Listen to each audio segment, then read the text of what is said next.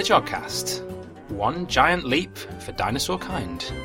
With John Field, Stuart Harper, Libby Jones, Ian Morison and Mark Purver. The Jodcast, September 2012 edition.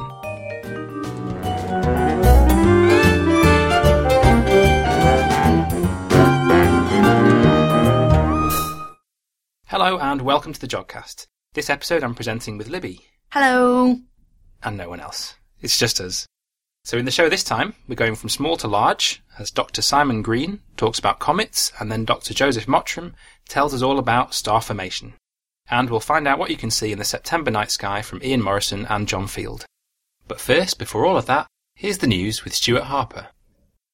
In the news this month, Kepler finds 2 planets around 2 stars, sugars found in space, and a supernova against the odds. NASA's Kepler satellite last month continued to keep planet formation scientists busy by discovering a star system unlike any other found to date. Kepler-47 is a binary star system. One of the stars is roughly like our own Sun, and its companion is a faint dwarf star. Binary systems like this are expected to make up roughly 1/3 of all the star systems in the galaxy, but what makes Kepler-47 unique is that it has 2 stable orbiting planets. It was only last year, 2011, that Kepler-16 was discovered, a binary system containing a single Jupiter-sized planet, and since then only 5 other planets have been found to orbit a binary star system. Also interesting to note about the planets Kepler-47b and 47c are their sizes and locations. The closest orbiting planet, Kepler-47b, is expected to be 3 times the size of the Earth, and its partner, Kepler-47c, is slightly larger at 4.5 times the size, with masses between 8 and 20 of the Earth's masses. This probably means they are similar to Uranus in dimensions, but importantly, Kepler-47c lies comfortably within the habitable zone, the region around the host stars in which liquid water is expected to occur on the planet's surface. This gives the exciting possibility for Kepler-47c to have a water-bearing moon. Kepler currently has 77 planets within its catalogue of discoveries, but it may be systems like Kepler-47 that prove to be the most useful for testing our understanding of planet formation. This is because Kepler-47 offers the opportunity to study planetary systems which, in the past, many might have thought were impossible. In fact, not long ago, it was expected that single planet systems around binary stars would be very unlikely. Skepticism towards planetary binary star systems was not unreasonable. Questions of how planets can maintain stable orbits and not be flung into interstellar space, or collide with other planets when gravitational forces acting upon them is constantly changing, are problems still to be resolved. Also, the question of how planets formed at all in such a turbulent system is still open.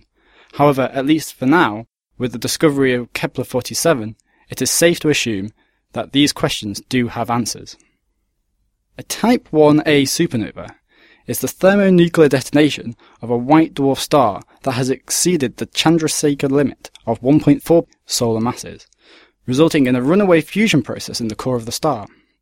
Type 1a supernovae are critical for many aspects of astronomy, as they are extremely bright and also release similar amounts of energy. This makes them ideal for calculating distances to remote star-forming galaxies that may be hundreds of millions of light years away. However, when measuring such vast distances, just small errors in our understanding of what causes a Type 1a supernova can result in radically different interpretations for galaxy formation theories. The expected progenitor star system for a Type 1a supernova will involve a white dwarf orbiting a large red giant star, from which the white dwarf can siphon mass. However, the system may not always result in a supernova, since it is possible that the hydrogen gas being pulled from the surface of the red giant onto the white dwarf may undergo runaway nuclear fusion in the thin shell of enveloping accreted material. This sort of thermonuclear explosion is known as a nova, and is significantly less luminous than a supernova. But most importantly, it is thought that the nova explosion will remove more mass from the white dwarf than gained from its companion star. Therefore, each nova pushes the white dwarf safely away from the critical Chandrasekhar limit, preventing it from going supernova. Unfortunately for white dwarfs, nova explosions may not save them from going supernova, as researchers using the 48-inch Samuel Oschin telescope at the Palomar Observatory found last month. Using a method which allowed the telescope to observe a large portion of the sky in real time, they were able to detect Type 1a supernova PTF11KX, and very rapidly take spectroscopic measurements to determine the structure of the explosion. They found that the supernova detonation was surrounded by an expanding gas shell that was too slow to be from a different, older supernova, but far too fast to be a stellar wind from the red giant companion star. They proposed that it could be the remnant of a smaller nova explosion, perhaps originating from the white dwarf which had just gone supernova.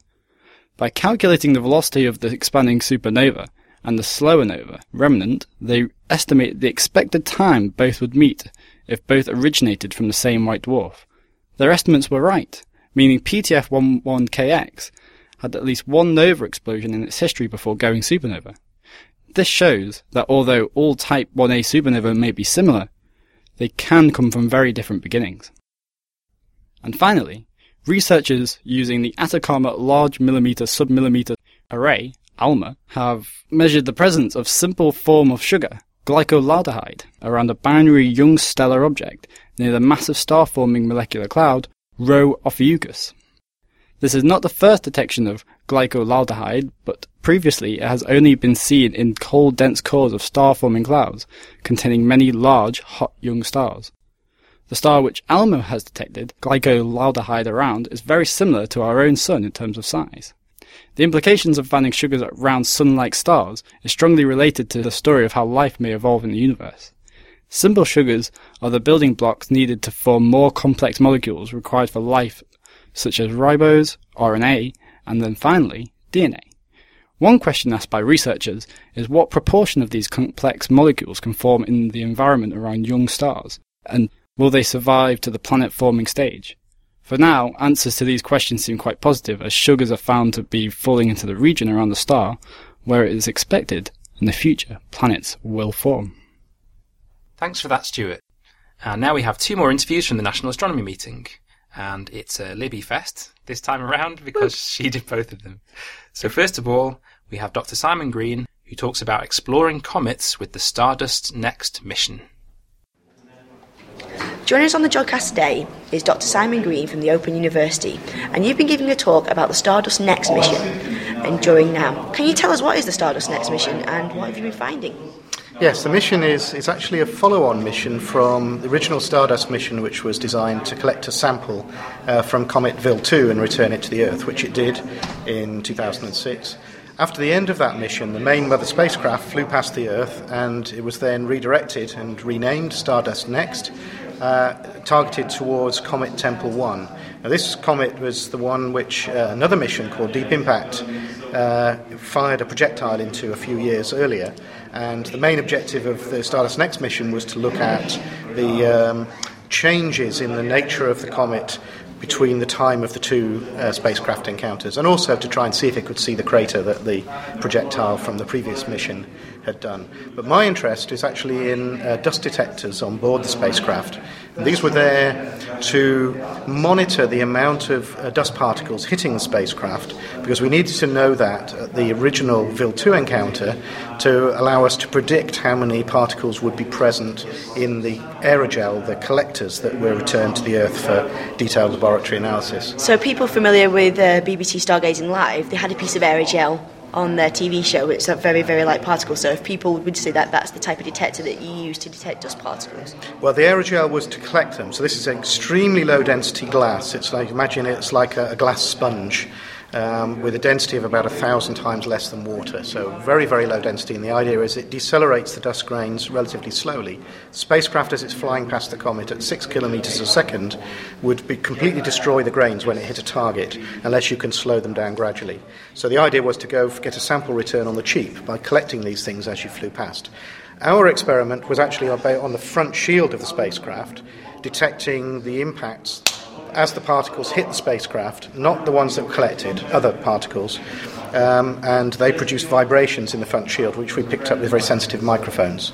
And those allowed us to record the timing of events as we flew through the comet to say when the particles were collected, because the collector doesn't have any time information, it just has the final collection. So we had time resolution throughout the encounter. So how close to the comet did you go? Did you fly all the way through the tail of the comet?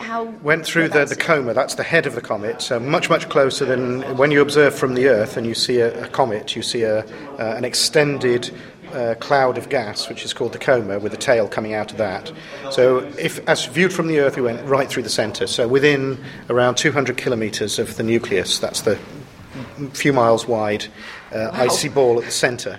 So very, very close to it. So the idea was to get into the region where the density of dust grains is high enough to collect enough to bring back. So it's very dangerous because the targeting of the spacecraft was very critical. If you missed a little bit too much, you'd go too close to the nucleus, you could be hit by a several centimetre sized grain that would have destroyed the spacecraft. Too far away, we wouldn't collect anything. And there was a very, very critical narrow window which we had to hit, which fortunately we did. Twice, yes. Twice. I take it that's involved a lot of calculations then to try and get that precise area of where to hit. Yes, and a lot of sleepless nights for the engineers. And of course the scientists were all fighting the engineers. The engineers want to go a long way away to preserve their spacecraft. The scientists want to go very close to collect lots of particles, and we sort of met somewhere in between, and unfortunately we did achieve the main objectives. And the sample analysis is going to be ongoing for many decades to come. They're really incredibly interesting results. My interest, as I say, was in the direct detection. So what I was talking about today was comparing the results from the VIL-2 encounter in 2004 with the Tempel-1 encounter last year. And this is the first time ever that you had a spacecraft with the same instruments that flew past two different comets. And because we had such unusual results, which frankly a number of people didn't trust, we really wanted to see whether we could confirm that in a second comet. So what was so unusual about your results? Well, you would expect as you flew past a comet which is producing lots of dust, which comes out from the ices in the nucleus. When the nucleus comes close to the sun, the ices get heated, vaporize, and drag the dust away from the comet with them, and that's what we're collecting.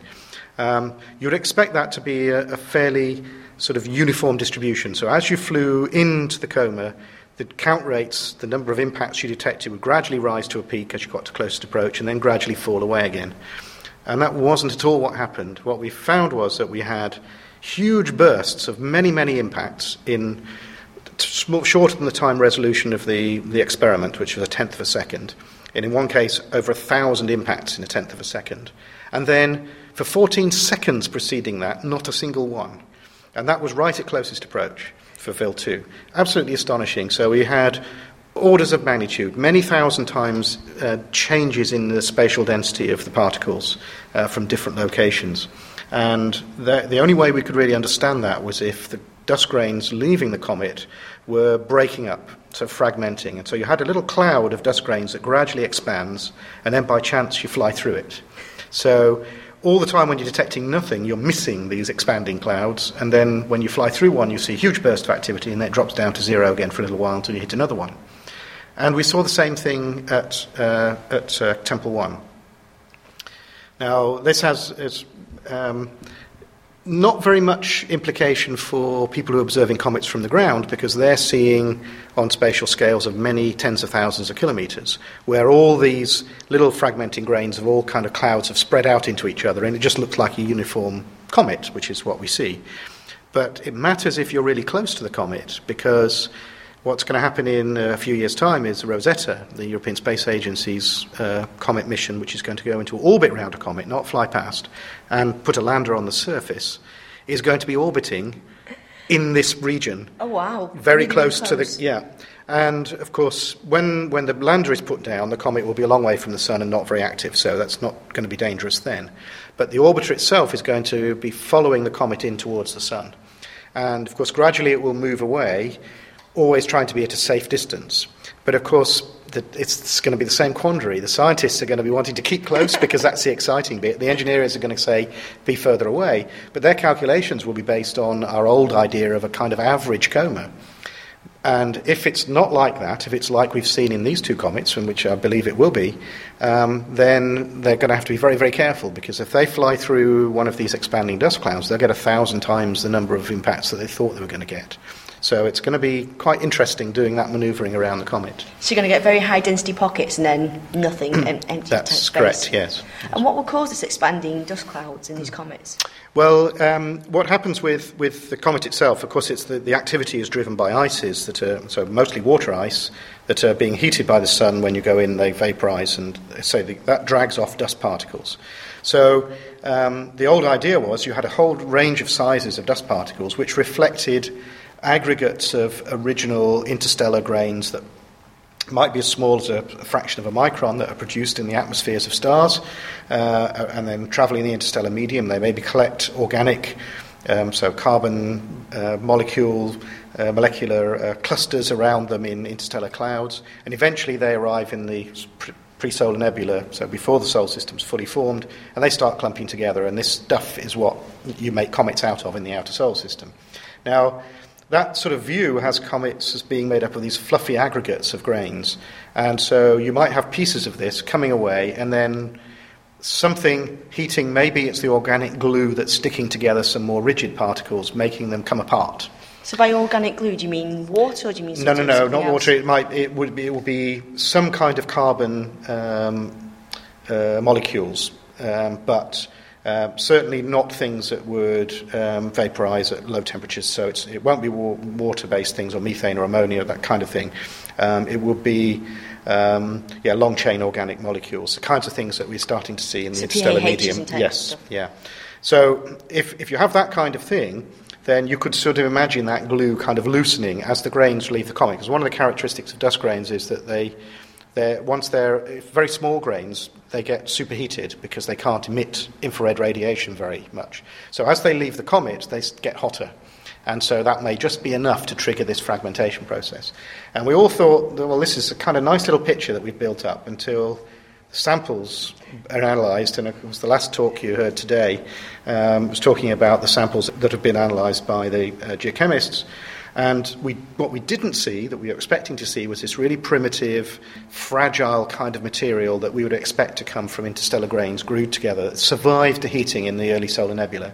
What they actually found was grains that appeared to have been formed at very high temperatures, over 1,000 degrees, which we would have expected right at the middle of the pre-solar nebula, and somehow that has to get transported out to the region of comets and then buried in comets. And of course that then leaves us with, well, if that's what the dust in comets is made of and that we were detecting on our spacecraft, it has to be the same stuff, it was collected from the same mission. How then do we fragment those when they're really rigid, high-temperature grains? So there's a lot of questions still to be answered, and I think it's going to be some time before we really understand it. Maybe it will take the Rosetta instruments where we can hang around for a long time around the comet and really observe it to understand exactly what's happening. How long will the Rosetta instrument go around the comet for? Will it go through an entire orbit, or will it just be as part of it? Many, many orbits. The idea is that they will arrive at the comet and have a reconnaissance, so map the surface and decide where they're going to put the lander. The lander will go down, sample the nucleus and make measurements, detailed measurements of the ices and the dust grains, the composition.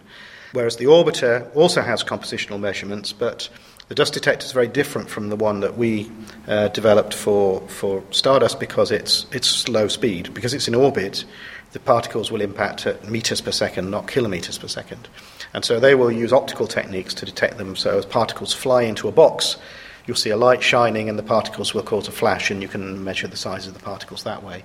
But I think the answer is more likely to come from the lander, where we can really see what the stuff on the surface of the comet was made of close up. Imaging at scales of millimeters is what's really required for this. And there's also a microscope in the orbiter, atomic force microscope, which will measure individual dust grains at extremely high magnifications that it's collected in the coma. I think those are the things that will tell us ultimately what's going on, because of course whatever you do when you make a measurement from a comet from ground-based observations is you're sampling the daughter products of whatever process got them out of the original comet out into the coma where you can see them. And of course they're the end product of all these processes that we don't fully understand.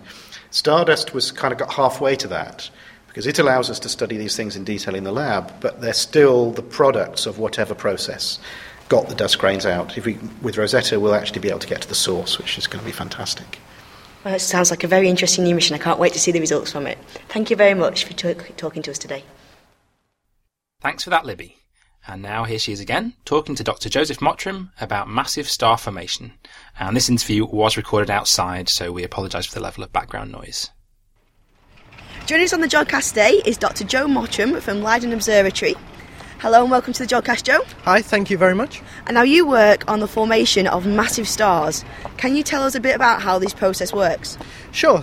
So you start off with a molecular cloud which is full of gas and dust, and if this is particularly massive and dense, then gradually regions will form within that are much denser. Then the material begins to accrete and fall in. You end up with some sort of flattened structure because any angular momentum has to be conserved, and so it flattens. So hang on. So angular momentum. Let's say, yes, like an ice skater spinning around, they have a lot of angular momentum. So exactly like an ice skater spinning. If they've got their hands out, then they spin fairly slowly. But as they begin to pull their hands in, they spin very quickly. And it's just a conservation of that angular momentum. So then, as eventually you begin to form a star at the centre of this disk of material, and the thing with massive stars that is different is they eventually start ionising their surroundings, and they're very bright and powerful, very strong radiation from it, and so that can actually begin to destroy the cloud that they've formed from. So by ionise, you mean that the hot star at the centre that she's starting to form gets the cool molecules like hydrogen and helium, I guess, around, and then they make them charged in some way? Yeah, so much of the material is molecules, so molecular hydrogen and carbon monoxide mainly. And the radiation is energetic enough that it can destroy the bonds in the molecules and make them into atoms, and then it can actually start stripping off the electrons, and so you end up with all these charged particles. So how is massive star formation different to general star formation of smaller stars like our Sun? Well, one of the ideas that's been around for a while is that we observe for stars that are on the main sequence, and I should explain what that means. That's stars that are like our Sun in the sense that they're just sitting there burning their hydrogen and going about the main part of their lifetime. That the more massive a star is, the quicker it evolves. And so you then have this question of, so does that mean that the massive stars form quicker, and is there something special about the conditions that you need to form them as opposed to just form from the same amount of material, just forming a number of smaller, less massive stars? So how have you gone about answering this question? Do massive stars form faster? Sure. Well, so we back in about 2000 we started a systematic survey of looking for these massive stars in a particularly young phase of their lifetime. So at this point in their lifetime, they're still probably undergoing. They're gaining mass, but they're only really visible in the infrared and sub-millimetre wavelengths. So that's kind of like the heat from your radiator rather than the kind of things that we would see with our own eyes. And so we've gone ahead and found a whole load of these sources, which means that we can start to classify them and then understand if we know how many of them there are compared to how many of these stars we see when they're burning hydrogen. We can actually use a ratio of that and our understanding of how long the main sequence lasts for these massive stars to be able to work out the lifetime for the earlier stages of their formation. So these massive stars, they've been in this molecular cloud, they've spun round, they've formed a disk, and they're starting to form a core, and that's the stage that you're looking at time? Yes, it is. And how long, well, first of all, actually, how massive are we talking in terms of these stars? So these stars are at least 8 times the mass of the Sun.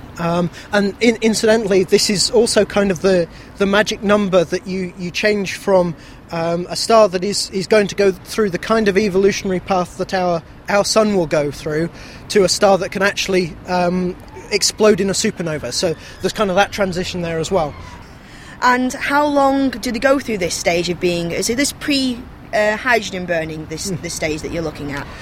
How long do they stay on that stage for? Yeah, so from the results that we've got recently, it's of the order of a few 100,000 years. So this is very, very fast compared to the amount of time that they'll be burning their hydrogen for, which is more like several millions of years. So it's a few, maybe 5 to 10% of that amount of time. And what about the smaller mass stars? Is that about a comparative timescale? Is it bigger? Is it shorter? So one of the classic ideas for that has, or the numbers that people have been deriving for a while, has been that you're talking about a few million years or more before it actually reaches the main sequence.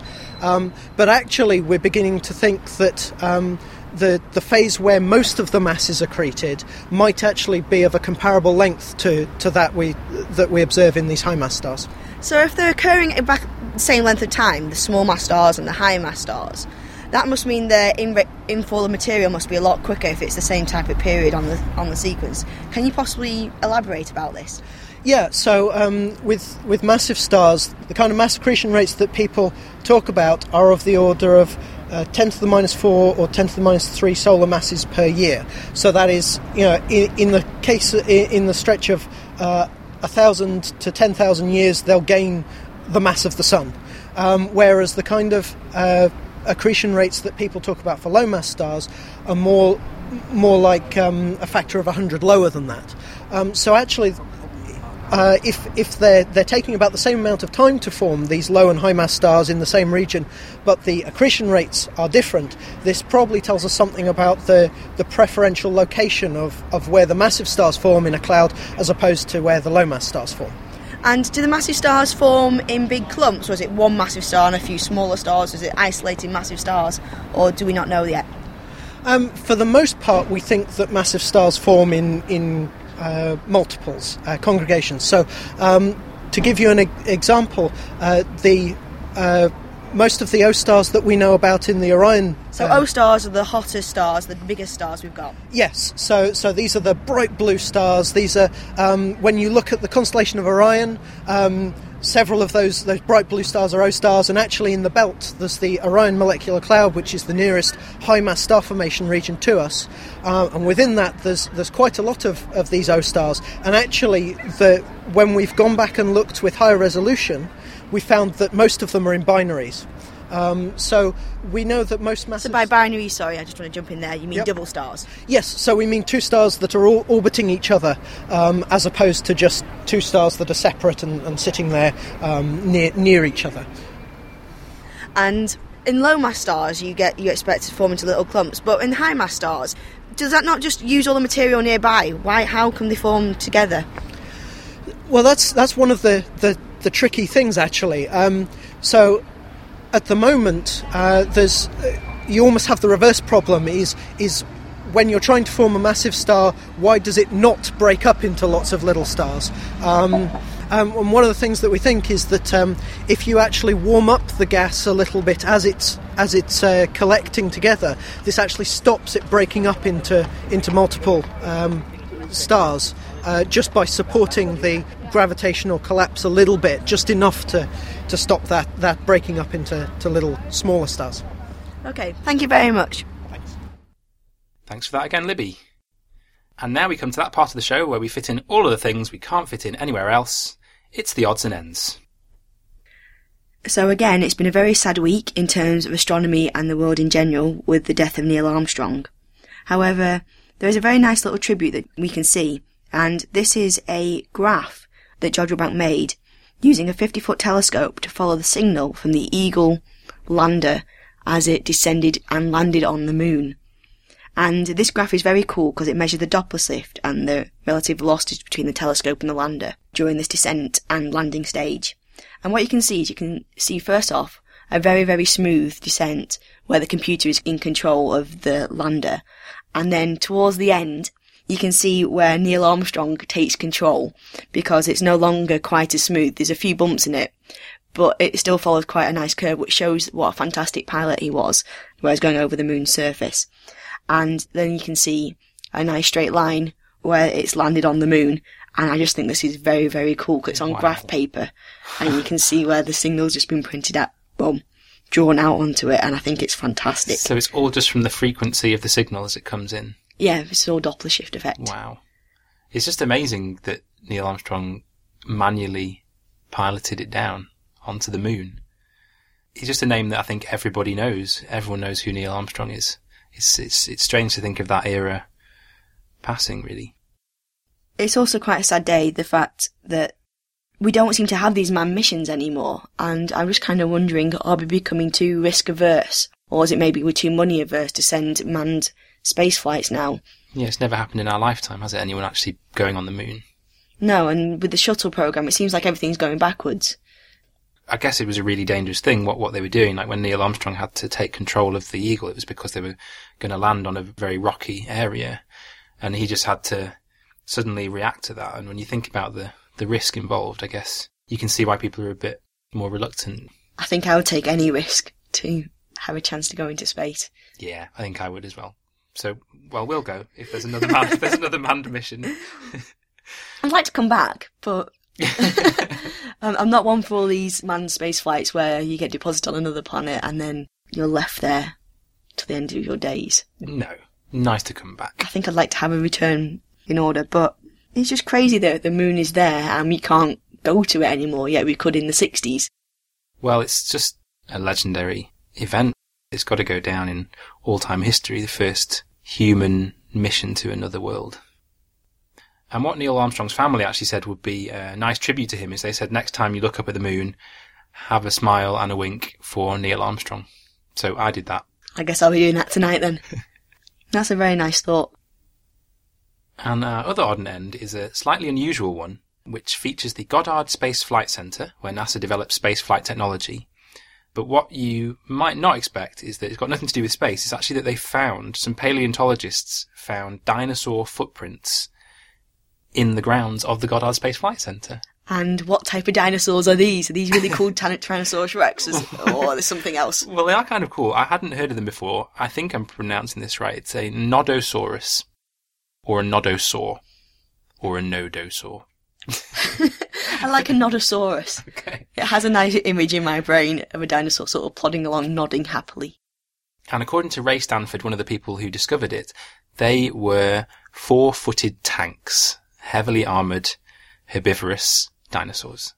And the amazing thing is they actually found 2 sets of footprints, a big one and then a little one inside the big one. So they think it was a mother and baby, possibly, just walking along 110 million years ago in the place that then became the grounds of the Goddard Space Flight Center. That's really awesome. It's just so weird to link something so old, dinosaurs, with something so new like space. But I'm just glad that no one messed this footprint up. Apparently it was preserved in sand by iron oxide or hematite. I wonder if they go looking for more. Well, probably, yeah. Now they found that one. Partly I just thought Jen would really like this one. Dinosaurs in space. Together, at last. You thought it was impossible. And now for a man who always has one eye on the moon, here's Ian Morison with the Northern Hemisphere Night Sky. The Night Sky, September 2012.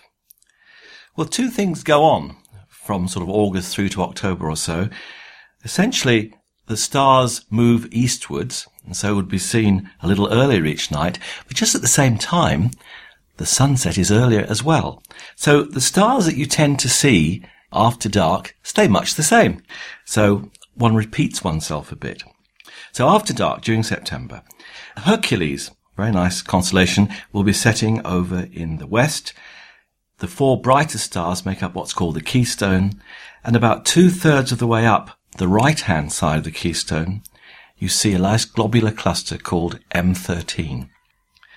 Then, really dominating the southern sky, we have the 3 bright stars, Vega, Deneb, and Altair, forming what is called the summer triangle. Deneb will be almost overhead, and Vega a little bit towards the west. If you take some binoculars and work your way up from Altair, at the bottom, about 1/3 of the way towards Vega, you actually cross a fairly dark part of the Milky Way. It's called the Cygnus Rift, and in there's a rather nice little asterism called Brocchi's cluster. Up to the left of that is the faintest star of the 4 stars that make up the part of Cygnus called the Northern Cross. Very obviously a cross. It's called Albireo. And it's a lovely star system to look at with a small telescope because there's a beautiful double star. And one of them looks rather golden in colour and the other one perhaps turquoise. There's a lovely colour contrast. So if you have a small telescope, do please have a look at Albireo. Down to the left of Cygnus is a tiny constellation, a very pretty one though, called Delphinus the Dolphin. That's worth looking for. And then over towards the east, you have quite a large constellation, Pegasus. And then up to the left of that, we have Andromeda. And of course, Andromeda contains the nearest large galaxy to us. We call it the Andromeda Galaxy because it lies beyond the stars that make up the constellation Andromeda. The way to find it is actually quite simple. It's called star hopping. You start from the top left-hand star of the square of Pegasus. Alpha Andromedae is called Alpheratz. You then go one bright star to the left, sort of fork a bit to the right to the second bright star. At that point, you turn sharp right, move to one bright star, and then the same distance again, and you should see the fuzzy glow of Andromeda with a pair of binoculars. On a really dark, clear night, you could actually see it with your unaided eye. Above Andromeda is the rather sweet constellation of Cassiopeia, a sort of an open W. And then rising up in the east is Perseus. If you work your way through the Milky Way from Cassiopeia towards Perseus, you'll come to a rather lovely little region which contains what's called the Perseus double cluster, two rather lovely, close, open clusters of stars. So in fact, it's a jolly good month to observe the heavens. Well, what about the planets? Well, let's start with Jupiter. In fact, it's now rising around midnight at the beginning of September and by almost 10 o'clock by month's end. But in fact, you'll see it best if you can get up before dawn, when it'll be about 60 degrees above the horizon in the constellation of Taurus the Bull. It's shining with magnitude about minus 2.3, so it's pretty bright. It starts September just 6.5 degrees to the upper left of the star Aldebaran, the eye of the bull. It's gradually moving towards the bull's horns, and the magnitude increases a touch to minus 2.5. Of course, at the same time, as it's getting nearer, the angular size is increasing from 39 to 43 arcseconds, which means that even a small telescope will show plenty of detail with the bright zones and darker bands. And you should see anything up to 4 of the Galilean moons. Well, Saturn, we've been discussing that over the year, is now close to the end of its apparition, but it sort of hangs on a bit because although it's getting further round to the east, as I said, sunset is getting earlier, so you can still see it low in the west after sunset, shining at magnitude plus 0.8. And in fact, I was out observing with the Macclesfield Astronomy Society, and we saw both Saturn and, as we shall see, Mars, along with a thin, rather nice crescent moon. The disk is 16 arcseconds across, and the rings are currently 14 degrees from the line of sight, so they span some 36 arcseconds. When Saturn comes back again, seen in the morning, in fact, those rings will have opened out quite a bit. It should look really good. Mercury, well, it's really too close to the Sun to see this month. It's not really worth trying. And then Mars. Well, it's not far from Saturn. It's moving eastwards through Virgo and Libra. It's now sadly past its best. Its angular size is only 5.2, dropping to 4.8 arcseconds, so you're not going to see any detail. But you will see this rather nice salmon pink little disk, well worth having a look for. And in fact, on the 1st of September, its elevation is only 8 degrees as darkness falls, and that reduces as the month progresses. Well, finally, Venus. Well, this is a morning object. It rises now about 3 hours before the Sun, and with a magnitude of minus 4.2, really dominates the pre-dawn sky. It's moving rapidly eastwards. It starts the month in Gemini, crosses into Cancer on the 4th, and into Leo on the 23rd, ending the month just 3.5 degrees up and to the right of Regulus, Alpha Leonis. Now, the angular size is dropping from 20 to 16 arcseconds, but at the same time, the percentage illumination increases from 58 to 70%. And as a result, the brightness hardly changes from about minus 4.3 to minus 4.1 magnitudes. Well, what about some highlights? Well, there aren't that many this month. On September the 8th, you can actually see Jupiter close to a third quarter moon. And that, as I said, is lying in Taurus. On the 19th, if it's clear and you have a very good low western horizon, you should be able to see Mars, magnitude plus 1.2, to the left of a very thin crescent moon, with Saturn, magnitude plus 0.8, appearing over to their right. If you have a thin crescent moon, there's always a chance, if there's a fair bit of cloud over the Earth, to be able to spot what is called the Earth shine.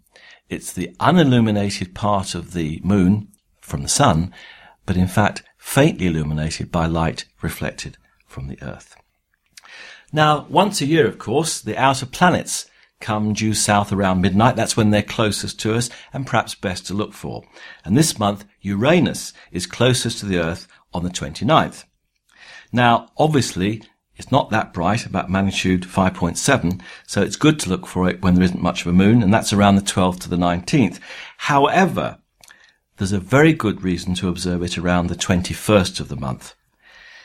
The reason is it comes very close to a star called 44 Piscium, which has an almost identical magnitude. So they'll look virtually like an equal double star, with I think quite a nice colour contrast because Uranus looks a rather pale turquoise blue colour.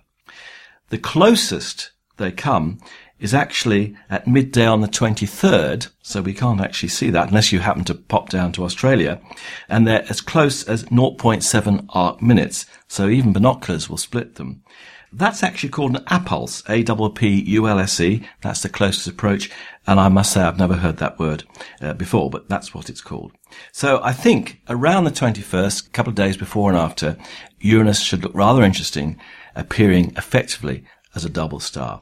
Now, it's not that easy to find, but on the night sky page, just put into Google, on the Jodrell Bank website, I've actually given you 2 star charts, a large area one to show roughly where it is, and a more detailed one to help you find it.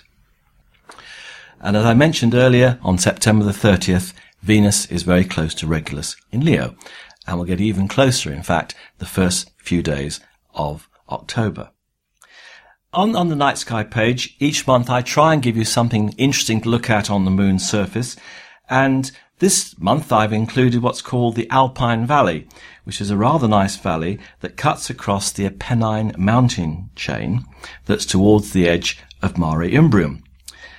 It's about 7 miles wide and 79 miles long, so it's actually quite a good valley.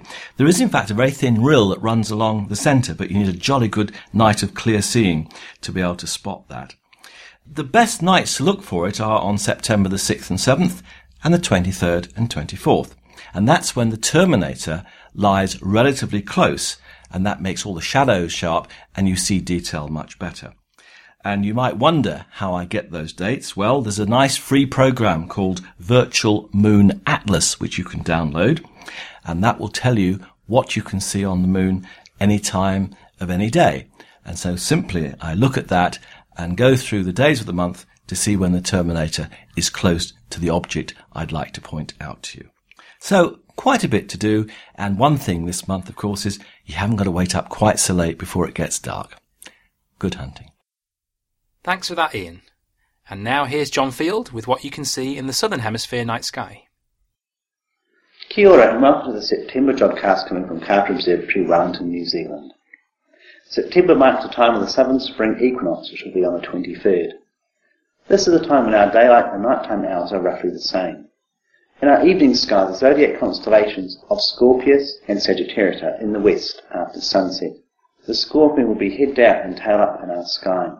Antares is the brightest star in the Scorpion, and it marks its heart. Antares and the tail look like a back-to-front question mark. Antares is a red giant star about 600 light years away and 10,000 times brighter visually than the Sun.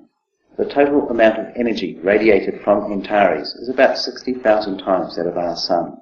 This star has expanded its diameter, and if in our solar system, it would reach past the orbit of Mars. The star is mostly an extremely thin gas spread out over a very hot, dense core.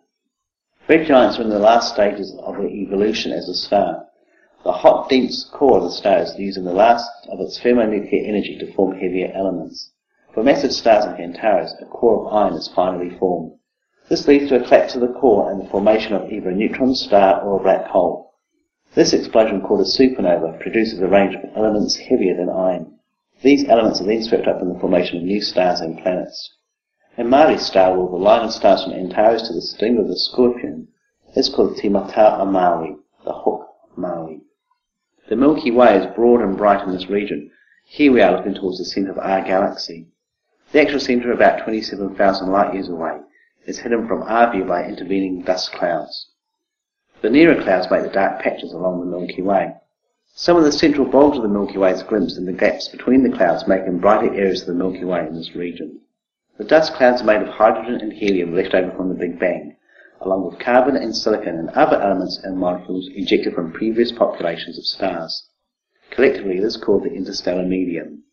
At a right angle bend in the scorpion's tail, we can see a comet-like object. This is NGC 6231. In reality, it is a star cluster about 6,000 light-years away. In a small telescope, it resembles the Pleiades of a group of 7 bright stars. To the right of the Scorpion's thing is an upper bright cluster called M7, the most southerly of Messier's catalogue of objects. Easily seen with the unaided eye, it is lovely when viewed with binoculars or a wide-field telescope. M7 is about 220 million years old. Nearby and fainter is M6, the butterfly cluster. This is due to its vague resemblance to a butterfly with outstretched wings and antennae. There are a number of other clusters in this region that are well worth looking for with binoculars or small telescopes. You can easily photograph this region with a digital camera, wide-field lens, along with a manual cable release or a countdown timer mounted on a tripod. Find a dark location and use exposures of 30 seconds or greater and an ISO rating of 800. These will reveal beautiful images of the Milky Way along with many star clusters and nebulae in this region. You can experiment with different focal length ratios and other settings to see what works best. Following Scorpius is Sagittarius the Archer. Rather than a kneeling arch, it can be seen forming the shape of a teapot. The centre of the galaxy is below the teapot's spout. Using infrared telescopes, we can peer through the dust between us and the centre of the galaxy and reveal the stars orbiting at high speed around a small region. By studying these orbits, it has been deduced that a black hole falling times the mass of the Sun resides here. Infrared and X-ray telescopes have seen flares from this region. This is thought to be from material falling into the black hole, and observations reveal that the black hole is small in size in the Earth's orbit. Below the teapot is the glowing gas cloud M8, commonly called the Lagoon Nebula, for the dark lanes of dust that can be seen in it. This gas is glowing in ultraviolet light from very hot stars. These stars have formed within the cloud in the past 2 million years. Not far from M8 is M20. This cluster and associated nebula is called the Trifid, due to its appearance as a bright nebula with 3 dark lanes dissecting it. Both objects look spectacular in photographs and will appear rather disappointing in small telescopes, as an eye cannot collect enough light to see the colours. Unfortunately, unless you have a really large telescope, all nebula appear as grey clouds. There are a number of other young open clusters of stars and nebula in this area. There are also many globular clusters in this region, and these are spherical clusters of ancient stars. In binoculars and small telescopes, globular clusters appear as a round, fuzzy spot. The number of globular clusters discovered in this area was evidence that the centre of the galaxy was in this direction and was a very long way from us. Globular clusters have also been discovered orbiting other galaxies, and these can be used to learn about the earliest periods in the formation of galaxies. Near to the teapot is a lovely, easily seen semicircle of stars called Corona Australis, the southern crown. Travelling down the Milky Way towards the northern horizon, we find Cygnus the Swan appearing as a large cross-like shape. The bright star Deneb marks the tail. Above Deneb and to the right of the Milky Way is Altair, the brightest star in Aquila the Eagle. It is flanked by 2 fainter stars forming a line that marks the fan of the eagle's tail. To the left of Deneb is the 5th brightest star in the night sky, Vega. Vega, Deneb and Altair form the winter triangle for us here in the southern hemisphere. By midnight, Scorpius and Sagittarius will be setting as Orion the Hunter and Canis Major the Large Dog rise in the east. In the evening sky, Saturn and Mars can be seen in the west not too long after sunset. They have separated after their conjunction in mid-August. Saturn is still near Spica, but Mars has moved away northwards, away from Virgo and into the constellation of Libra of the Scales. In early August, the 900K Curiosity rover landed on a crater called Gale. This rover has commenced its exploration and should spend at least 1 Martian year exploring this region. Jupiter will be rising in the early morning, and observers will see it as a very bright star near to the Pleiades Matariki in the constellation of Taurus. Mercury and Venus will be poorly placed for viewing during September. In New Zealand we have 2 full moons in September, the first being on the 1st and the second on the 30th. Sometimes called a blue moon, this has nothing to do with the moon's colour changing, but due to apparent rarity of these events. We wish all our listeners clear skies from the team here at Carter Observatory. Thanks for that, John. And now on to the feedback. We've had 2 fabulous postcards this time. The first one is from Rarotonga, which is one of the Cook Islands in the South Pacific. They're incredibly remote. And so all I can say is, Rod from Glasgow, you're very lucky on your travels there. And he sent us this postcard and said he found the Southern Hemisphere night sky particularly useful for finding his way around the stars there. Although on the postcard he's actually got a picture of some reef fish because he couldn't get a night sky picture. But I bet that the sky in the Cook Islands is unbelievable. And the second postcard is from Matthew, who is hiking amongst the volcanoes, geysers and glaciers of Iceland, and sent us a postcard of a geyser. We are really jealous. Oh, I love to see the Northern Lights in Iceland. I don't know if you can see it right now, but... So much daylight. Yeah.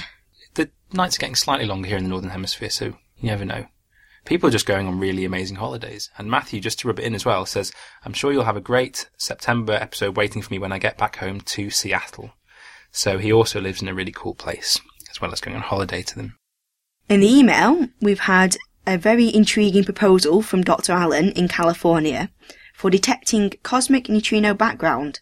This is like the cosmic microwave background, but relic neutrino particles emitted after the Big Bang. And they should be all over the place. But the problem is that these neutrinos are very, very low energy, and it'll be very difficult to detect because of their low energies. The way neutrinos are detected at the moment, you require very, very massive telescope detectors like IceCube, or a water detector in the Mediterranean Sea with very deep probes. So, Alan proposes filling an asteroid with water as your detector, and then accelerating it to very high speeds. So, in other words, the neutrinos won't move fast, but the detector will ram into them all. He does, however, acknowledge that there are a few technical problems with this. I think accelerating an asteroid to near the speed of light would be a little bit difficult. But it's a nice idea, and if we could ever detect these earlier signatures from the Big Bang, it would be pretty awesome. I'm glad people are thinking creatively based on listening to the Jodcast. On the forum, firstly, thank you to everyone who's been discussing Neil Armstrong in very warm terms. Also, listener Mark said that he listened to last episode's Ask an Astronomer on top of a big Scottish hill, which apparently made it more amazing. And, of course, if you did listen to that one, then you'll know that time would have been running faster, slightly faster for you up there on the mountain. Another listener, Mark C., congratulated Jen on becoming a doctor. So all I can say from that is that all the best people are obviously called Mark. Of course, Mark. On Twitter, I'd like to say thank you for all the tweets and the Follow Fridays. And GJ says we should get Alan Partridge to say Jod on. And for those of you who don't know, he's a comedy character in the UK. So we'll better watch out for Dave Holt. He may come back and do an impression. I can't wait to listen to that one if he does.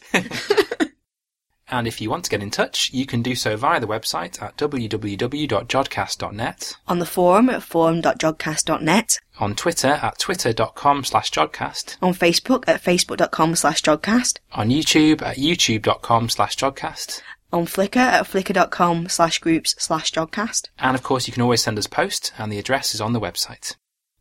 So that brings us to the end of the show, and it just remains to say thank you very much to Simon Green and Joseph Mottram for the interviews. The editors were Mark Purver, Claire Brotherton, Liz Guzman and Christina Smith. And the producer was Mark Purver. So until next time... Jod on! Bye! Bye!